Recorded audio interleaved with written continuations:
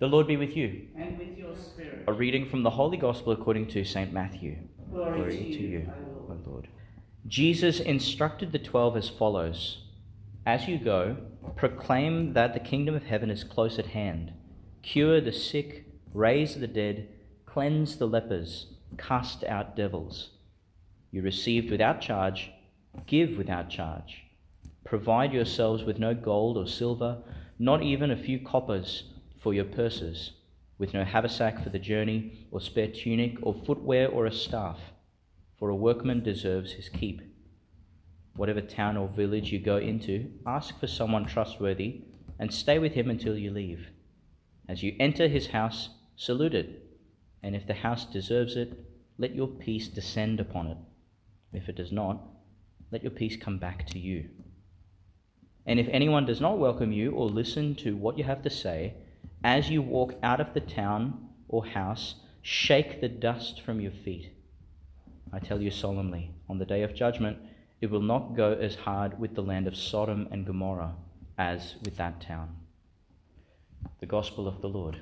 Praise to you, Lord Jesus. Over the past few days, we've been hearing from Hosea, and before that, Amos. And Amos and Hosea are these two minor prophets, but they sort of form an interesting seesaw between God's justice and God's mercy, God's mind and God's merciful heart, and the two belong together, but they're different sort of facades of God's presence with us and God's will. But I loved that closing word of the reading on Hosea here. It says, I am the Holy One in your midst. I have no wish to destroy. It's such a glimpse into what we call the active and the permissive will of God.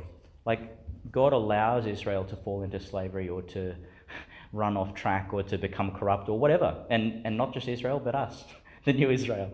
God allows many things because he knows that, our sort of wound up hearts need to travel a wound up road to come back to him. And he's patient, but he doesn't like harshness. That's not who he is. Our God is mercy itself, is love and generosity and peace itself. So that's one thing that I think becomes very clear in this reading, and really from a lot of Hosea.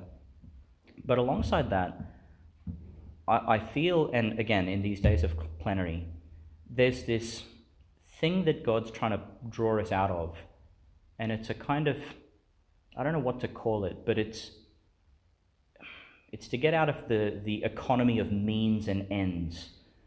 And by that I mean this, God calls us by name, draws us, clothes us in himself, feeds us with his own person. He does a whole lot of things in and through and for us. Why? What's the ultimate result of this? What's the payout? Or what's the reward? Or what's the destination?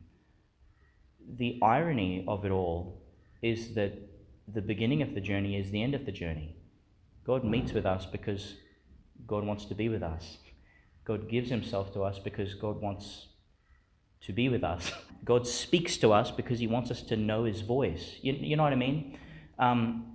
Actually, the end and the means is the same thing. God is actually just trying to acquaint us always more and more with himself. And so I think if there's any lingering feeling in any of us, in the whole Church Universal, that I have to do what God is saying so that I can go to heaven, which is some thing other than God.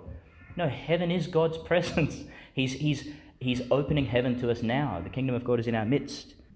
God wants to give us one thing, and it's himself. And what does he want from us? Really one thing, and it's us. It's really as simple as that. God wants us. We want God. Let's enter into the communion that he's made abundantly and profoundly available. Let's receive all that God is, even right now.